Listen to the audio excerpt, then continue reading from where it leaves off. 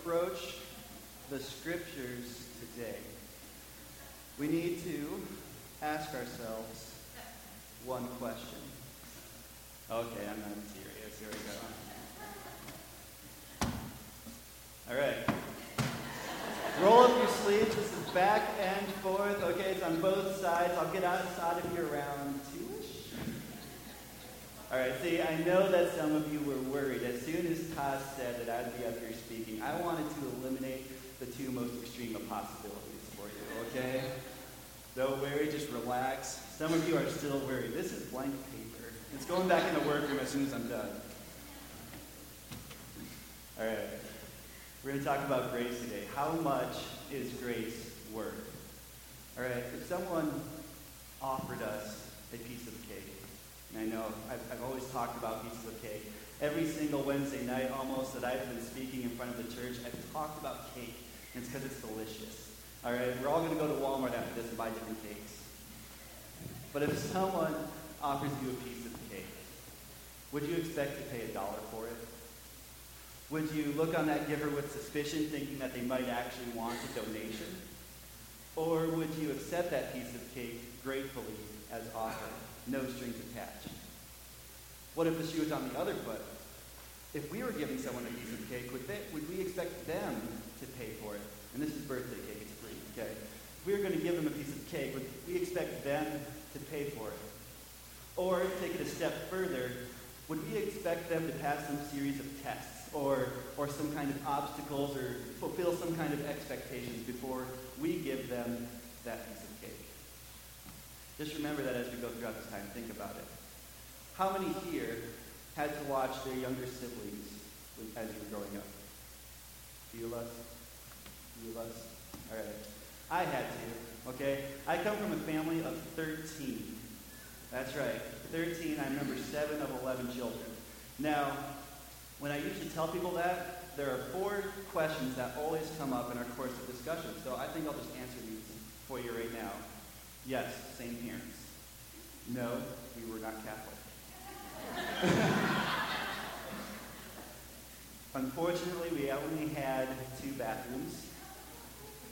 And lastly, from the oldest to the youngest, my brothers and sisters' names: Amy, Andrew, Risa, Beth, Laura, Eve, Jesse, Rachel, Jerry, Jonathan, and David. I said that quick, let me slow it down. I had to put my own name in there because if I didn't do that, I'd mess up. Amy, Andrew, Marisa, Beth, Laura, Eve, Jesse, me, Rachel, Jerry, Jonathan, and David. Okay? Now, because we had such a big family, the older siblings had to watch the younger siblings. All right? And that was great for me for the first 6 years of my life. But then 4 more had to follow me, and then I had to watch them. But to be honest, it did teach me a lot of things. It taught me how to engage children. It taught me how to be responsible. And it taught me how to blame all the accidents on the younger kids. One time I was watching my younger siblings at a park, which was right across from our house, okay? And we were sitting there, we were playing tag on the slide, and one of my younger brothers, Jaron, okay? That name will mean nothing to you, but Jaron decided that he was going to flip himself over the slide and jump down. I got nervous. I got scared because he was too small and that slide was too big for him to make that jump. So I dove for him. And I caught him at the last second, but it cost me. At the same time that I felt like the biggest brother in the world, I also felt the pain of the pebbles and the gravel in my arms and in my legs. All the scrapes and all the bruises, those are scars that I still carry with me to this day. I highlight this story, though, because my brother did nothing to earn being caught. But at the same time, it cost me a lot. He received that gift for free, but it cost me. This leads into our text for today. I'm going to read those texts a couple times, just because it's good to hear Scripture throughout the whole time. So Galatians 5, 1-7. It says, "It is for freedom that Christ has set us free. Stand firm then, and do not let yourselves be burdened again by a yoke of slavery. Mark my words, I, Paul, tell you that if you let yourselves be circumcised, Christ will be of no value to you at all. Again, I declare to every man who lets himself be circumcised that he is obligated to obey the whole law. You who are trying to be justified by the law have been alienated from Christ. You have fallen away from grace. For through the Spirit we eagerly await by faith the righteousness for which we hope. For in Christ Jesus neither circumcision nor uncircumcision has any value. The only thing that counts is faith expressing itself through love. You are running a good race. Who cut in on you to keep you from obeying the truth? How much is grace worth? Has anyone here seen the 90s TV show Home Improvement? 90s TV shows Home Improvement, Tim Allen. I don't remember Al Borland's name. But it's about a family, about a family with a wife. She's pretty understanding, named Jill. 3 usually mischievous children, and a well-meaning but pretty clumsy husband and father named Tim the Toolman Taylor, who is always looking to add more power into whatever it is that he's working with, whether that be an engine or a garbage disposal or lighting a grill, as we'll see in this clip. What happens is that he's trying to light the grill faster than anyone else in the world. So what he has there is rocket fuel. He's going to put rocket fuel on top of the charcoal that is in that grill. But now they're afraid because the fire is out of control, and so he tries to stop it. And, of course, that's what's going to happen.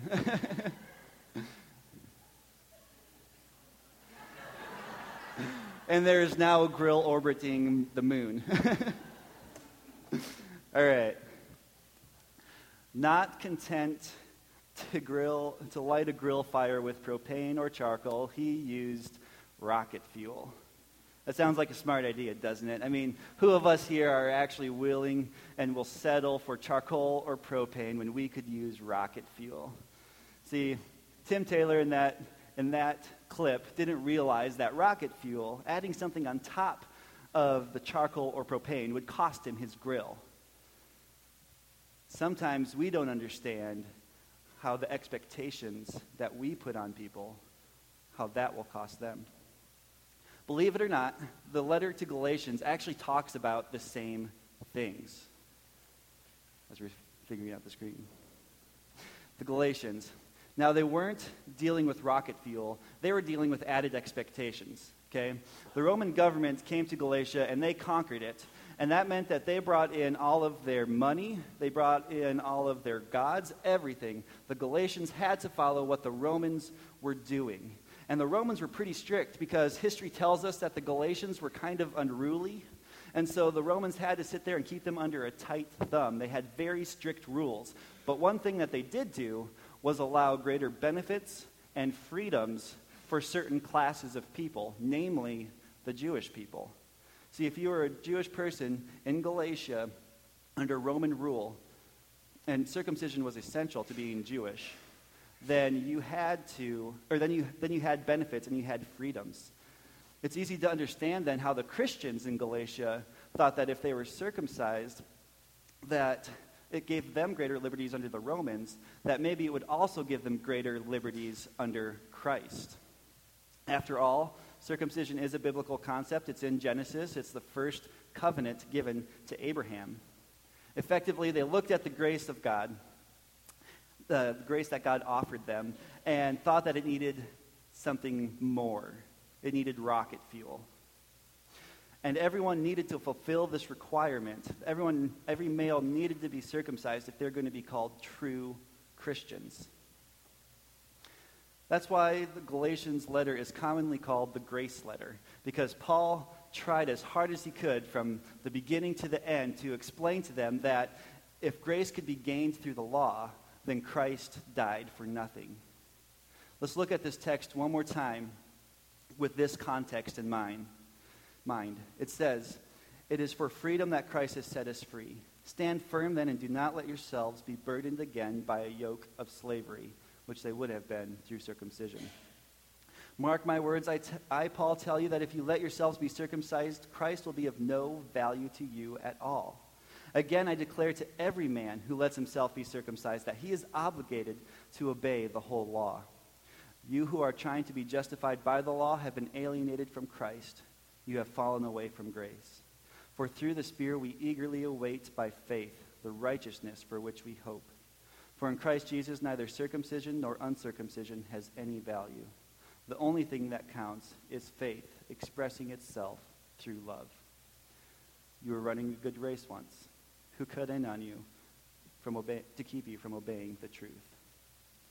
So how much is grace worth? Well, the first thing we need to understand is that to those who receive it, grace is free. In fact, when I asked the children to draw a picture for the bulletin today, which I don't have up here. I got one.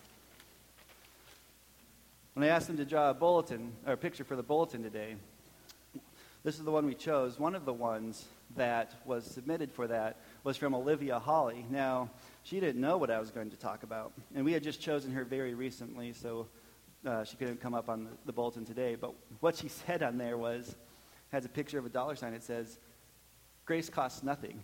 I'm like, well, it's going to be a short sermon.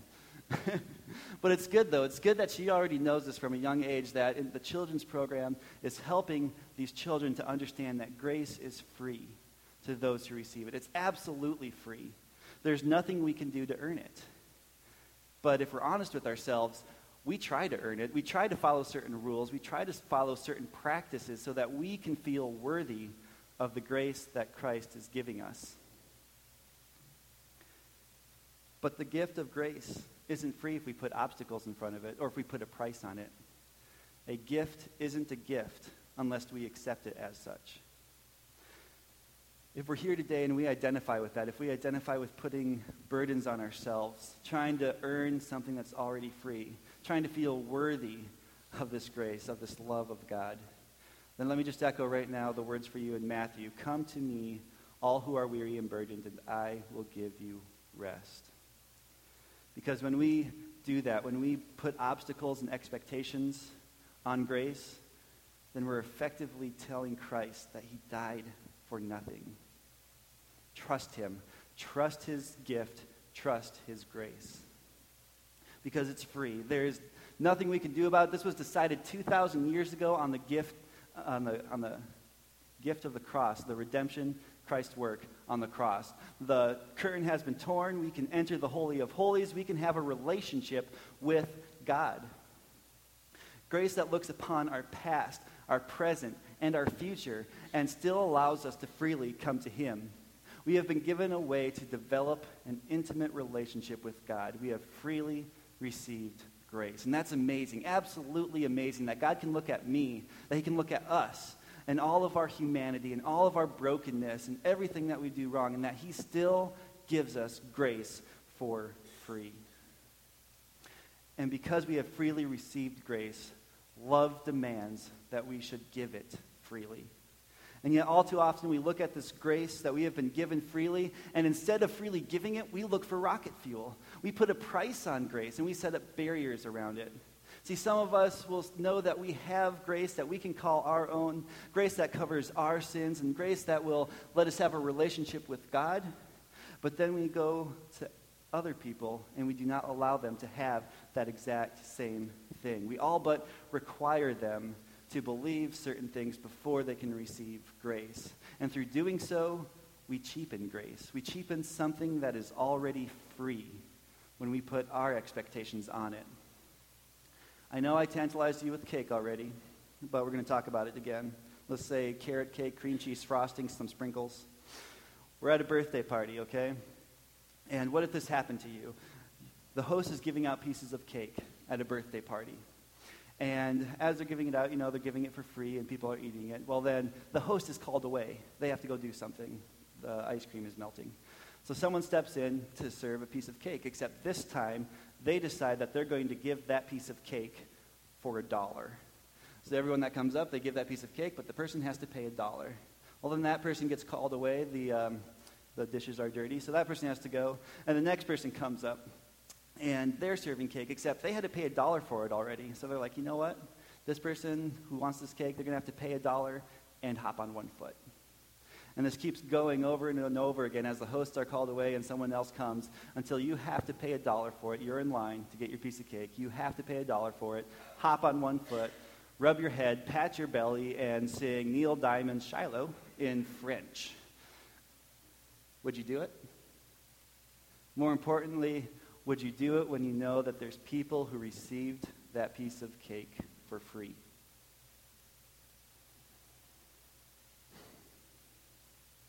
This might seem like a ridiculous situation. At the very least, no one's going to come to my birthday party anymore. But what we don't realize is that this is more gradual than we think. Let me illustrate it this way. In the Bible, in Romans and Hebrews and Philippians, it talks about how believers are running a race. In fact, it was even in here in Galatians. In Galatians, it says, you were running a good race. Who cut in on you? Okay? Believers are running a race. And we only run the race because we get our free shoes of grace from Christ. We're only running the race with our free shoes of grace.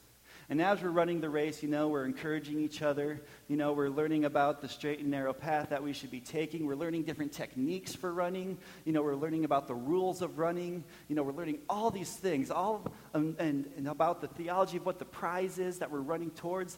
All these things we're learning as we're running the race. But then we fall into a trap. See, we forget that the only reason we're running is because we have these shoes on. If we didn't have these shoes on, we wouldn't be running in this race. And we forget that the most important thing about running is grace. So instead of freely offering these shoes of grace to other people, to the people on the sidelines, instead of giving them something free that we've been given, we kind of hit them over the head with techniques on how to run. We kind of try to make them follow our rules of running before they're even running the race. We try to talk to them about our techniques for running, which is the Christ's instruction on our lives. We try to have them follow the rules for running, which is the commandments we hold dear. We try to tell them about our theology of the prize, but they're not even running. They're not even running the race yet. They're on the sidelines, and they just see us running. We try to make them memorize things before they're running the race. And we instead of giving them shoes, instead of giving them grace, we give them a million reasons not to run the race, because we are requiring steps 2 through 10 before we even let them pass step 1. We have put a price on grace, and in doing this, we have cheapened something already free to begin with. It is for freedom that Christ has set us free. For in Christ Jesus, neither circumcision nor uncircumcision has any value. The only thing that counts is faith expressing itself through love. Now we're adding expectations onto grace for different reasons than the Galatians were. The Galatians were adding onto grace because they were trying to get a foothold in the government. We're doing it because we see the foundations of our society crumbling, and we want to prevent others from gaining a foothold. And as distracting and as distressing as the world may be, if we can remember that God is on his throne, then we can view these events, this crumbling of our society, in an entirely different way. See, we're now in a time where there are distinct opportunities where people are asking hard questions because they see this crumbling as well. Yet instead of approaching these people when they're seeking this answer and giving them the free grace that we have been given, we decide to step into line with politics. And this goes across the board. We endorse political agendas and legislative solutions. We are setting up godly things, but in a context away from God. We are putting things in the path of people's salvation. We're trying to say that grace is free, but as long as you follow these rules first. And in doing so, we lose the ability to say with the Bible that the law means nothing in light of Christ's work. We lose the ability to say that grace is free. We can't say it because it wouldn't be true. And tragically, because the foundations are being destroyed and because activism is prevalent in today's culture, we decide we'll become an activist. Now, there isn't anything wrong with becoming an activist, but it is wrong to be a slanderer. It is wrong to be combative and ugly. It is wrong to forget that the only thing that is separating me from the guy stealing in Walmart right now is not because I'm smarter than him. It's not because I'm better than him. It's because of the grace of God to me.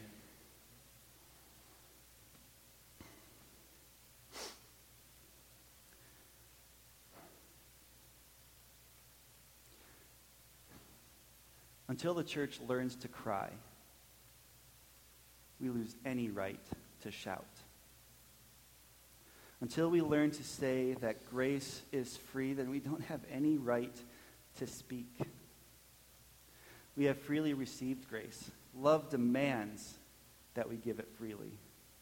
And now for the past 6 months, we've kind of hammered away at the two people who came to our office and debated about baptism. They contended that baptism was essential to salvation. They said that baptism was essential to grace. Now, it's not baptism for us, but it is other things. Do we not see ourselves in them? Do we not see ourselves in the mirror? We've slowly taken God off his throne and placed ourselves upon it, all the while believing that we're defending his place on the throne. But listen to me. God doesn't need our defense. No matter what we do, no matter what the world does, God is on his throne. Jesus is King.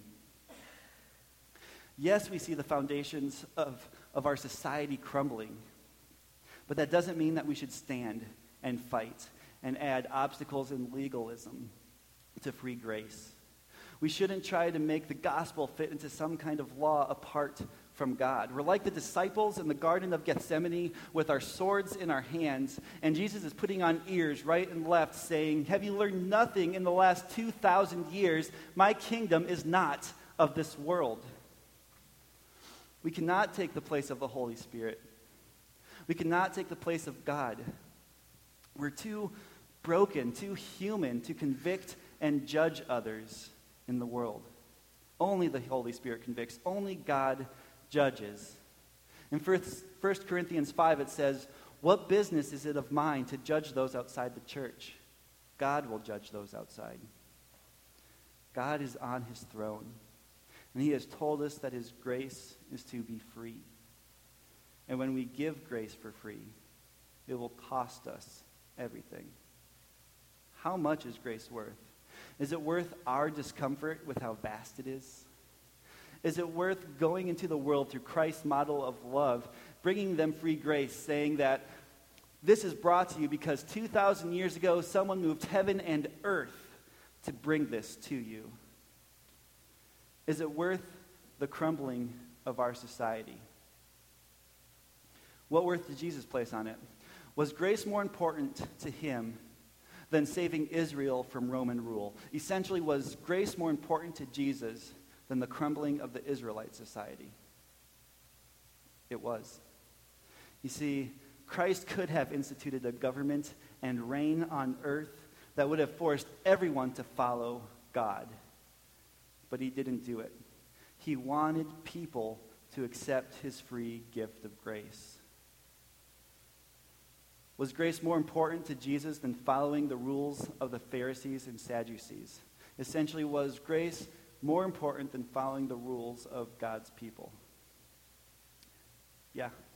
See, Jesus kept focused on what important. He demonstrated love, mercy, compassion, and grace. And Jesus kept this gift of grace as the most important thing, and it cost him everything. Grace cost him everything. So how much is grace worth? It should be no surprise that grace costs the giver. I mean, if someone were to give me a free car right now, hint, hint. If someone were, see, Todd has his I love beer thing. I want my free car. No.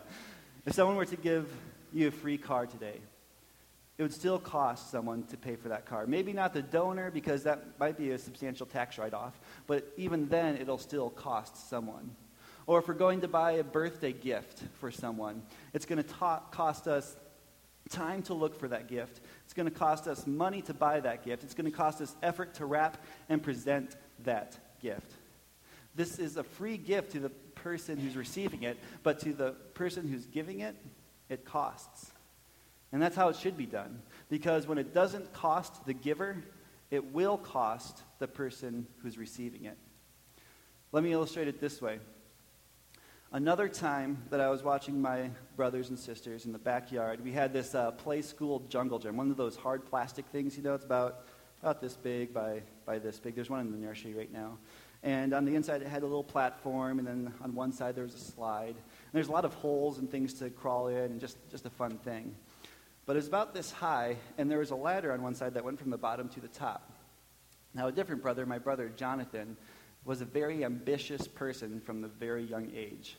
And he decided to climb that ladder from the bottom to the top. He was only 2 at the time. And when he got to the top, he looked down and he became scared. And he said, "Jesse, would you take me down?" And you know what I said? No. I wouldn't have it. I was not going to take him down. It would have only cost me 2 seconds to go over to grab him and the muscle effort to put him down. But no, I was not going to do this. Instead, I went up to him and I showed him, this is how you climb down, or maybe here's some different techniques that you could do. Don't look down, put that rule on him. Don't look down, just concentrate on climbing down. That's all I did. And I told him that you wouldn't get down unless you got down by yourself. Man. Well, he got down. You want to know how he got down? He got down by falling and breaking his arm.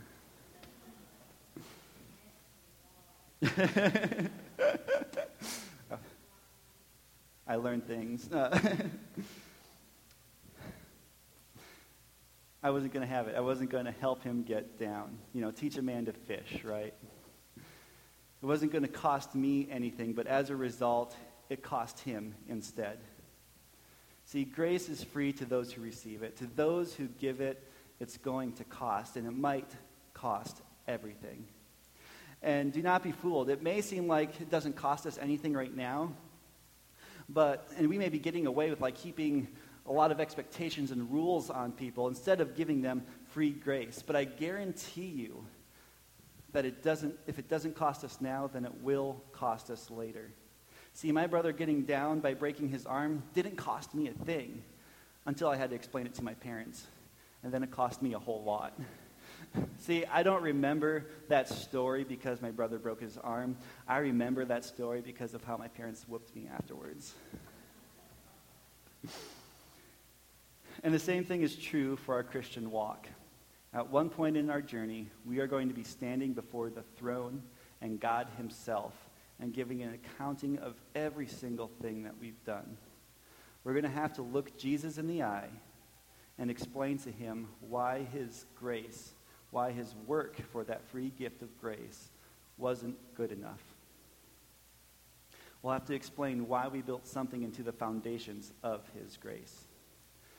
1 Corinthians 3 says, 10 to 15 if you're following along. By the grace God has given me, I laid a foundation as a wise builder, and someone else is building on it. But each one should build with care, for no one can lay any foundation other than the one already laid, which is Jesus Christ. If anyone builds on this foundation using gold, silver, costly stones, wood, hay, or straw, their work will be shown for what it is, because the day will bring it to light. It will be revealed with fire, and the fire will test the quality of each person's work. If what has been built survives, the builder will receive a reward. If it is burned up, the builder will suffer loss, but yet will be saved, even though as only one escaping through the flames. We do not want to be the ones who are saved only by escaping through the flames. But if we don't allow grace to be free, we will be. And that's going to be hard. It's going to be hard because we know of the great things of God. We know about his love, we know about his compassion, we know about his mercy, and we know about his judgment.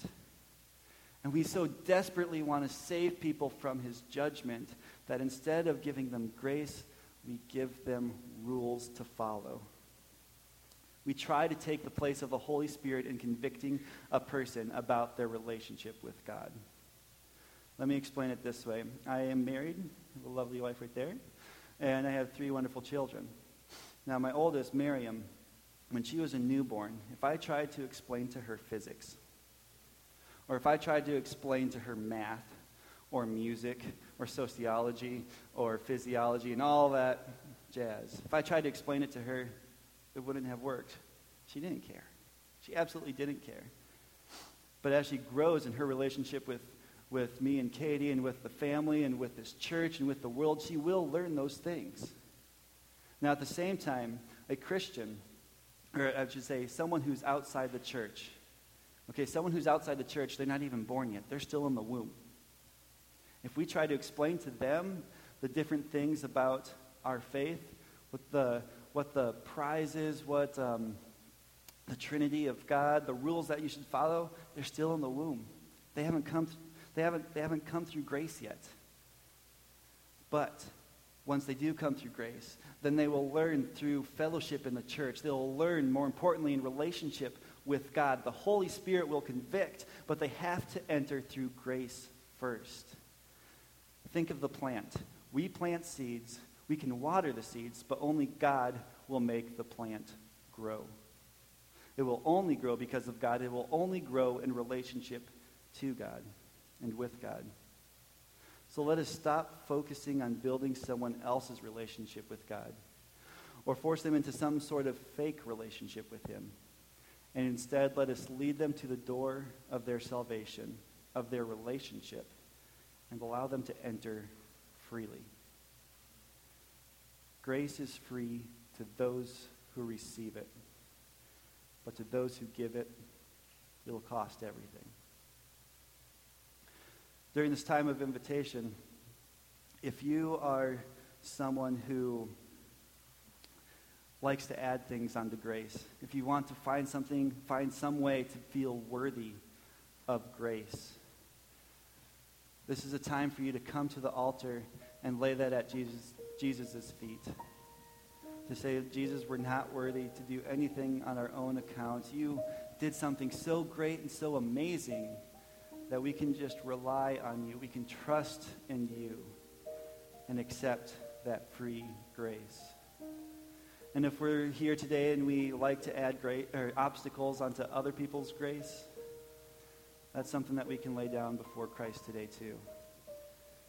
The biggest thing to remember is that Christ is on his throne, Jesus is king, and when he issues his royal decree that grace is free, then we need to follow that. We need to follow that and let that be the rule of the land. Let grace be free. And sometimes we try to earn it through work. Sometimes we try to earn it through relationships. Sometimes we're trying to earn it through any means possible, and we try to make others earn it the same way. But we can't do that. Grace is free. And if you're here and you already know that grace is free, and you already know that grace will cost us a lot, well, then this is a time for you to come before God and experience the vastness of this grace. You see, it's so vast, it's so overwhelming that it should infect every single part of our lives. Every single thing that we do should mirror grace. If someone is bullying you, if someone is giving you a hard time, give them grace. If someone is at work and they're sitting there and they're talking down to you, or they're not fulfilling all expectations, I mean, they have to fulfill their work expectations, but you can still give them grace. You can still come alongside them and mirror this grace. Grace is free to those who receive it. It'll cost everything to those of us who give it. So at this time, at this altar, lay our burdens down. Let's lay our burdens down and say to God that your gift on the cross was all we need. You know, some of us don't think about what the gift that was given on the cross cost Jesus. All right? He was flesh. He was flesh. He had 2 eyes, a nose, a mouth. He had hands. He had joys. He had sorrows. He wept. He was happy. And yet, our sin brought him to that cross so that when he died and he rose again, he could give us something so amazing and so free that it didn't take anything of us. It was only him. Come at this time and say, Jesus, I remember what you did on the cross. You know, I sin and a whip goes across his back. I lie and blood goes down his head because of the thorns on his brow. That's how real it is. That's how real it is. And that's why we need to come to him and say, what you did was enough. It was more than enough. Because if I could have everything in the world and everything in the universe to give to you, it still wouldn't be enough for what you've given us. It will not match that gift because it's so vast, so amazing that we can get it for free. So let's rise, we're going to pray, and then we'll sing. Lord, you paid it all. Everything. You paid everything for us to receive this gift of grace, Lord. You took the beatings. You took the bruises. You took the gashes, Lord. You took the cuts, everything. Your blood paid for this gift. And Lord, we do not want to cheapen that. We don't want to cheapen your work. We don't want to cheapen what you did. We want to accept it freely. Lord, just let this grace invade every aspect of our lives. Show us, Lord. Show us throughout this week, throughout the rest of this day, Lord, how this grace can invade our lives even more. How we can show this grace to every single person in every single situation, Lord. Open our eyes. Let us hear. Let us feel it, Lord. You've paid it all, and we thank you. Lord, guide us. Let those who are here today to respond to you, to respond to this grace, to respond to this gift that you've given us. Whether we haven't accepted it yet, or if we have and we've been putting other burdens on it, Lord, let us lay them at your feet and rest in you. Lord, we need you. We need your gift. In your name we pray. Amen.